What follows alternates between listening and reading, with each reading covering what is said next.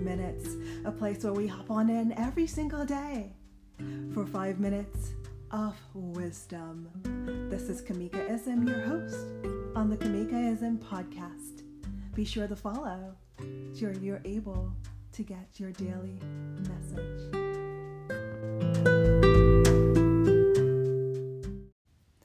Number 13. If we gossiped about ourselves for a week, we might never gossip again. If we gossiped about ourselves for a week, we might never gossip again. Gossip. Sometimes it's just plain fun to rip on someone. That is, until the words actually come out of our mouths and we feel the shame and guilt of the indulgence. The temptation to gossip is only surpassed by the inventory of material there is to work with. Through our social circles and the abundance of media distribution channels, there are endless opportunities to engage in gossip. Gossip that breeds nothing but internal conflict and indifference to others.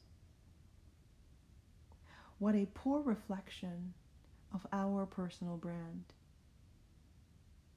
The dictionary definition of gossip is spreading rumors or opinions of someone's personal affairs, usually without their knowledge or all the facts.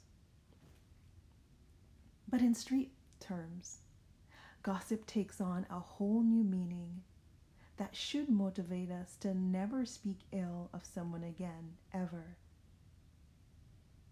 In a practical sense, gossip is 1. Speaking about others in terms of hopelessness, pessimism, and indifference simply because of our limiting belief that people can't change. 2.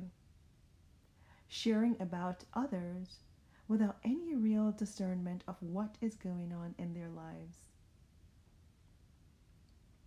3.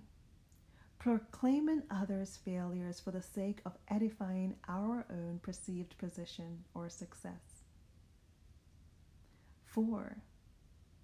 Arrogantly denying our own brand of screwed up, by which we entertain a ridiculous sense of self-righteousness. And 5. Setting a poor example to others, no matter how artful and clandestine we think we are when doing it. When we gossip, it accurately reflects our social status and the condition of our hearts more than we think. It says something about us that is much more despicable than anything we could say of another, and is toxic waste to social circumstances. And the charge for today: replace gossip with words that bring life, not strife. Today, replace gossip with words that bring life, not strife. And the reflection questions: am I one to make light of others' troubles? Are you one to make light of others' troubles? When gossip reveals itself, do I add fuel to the fire, or do I put the fire out?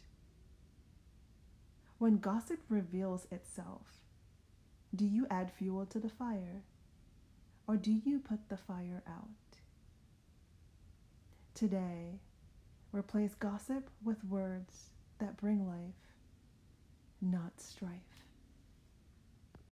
I want to thank you so much for listening. I am reading from the book Shift Your Thinking, 200 Ways to Improve Your Life by Dean Del Sesto.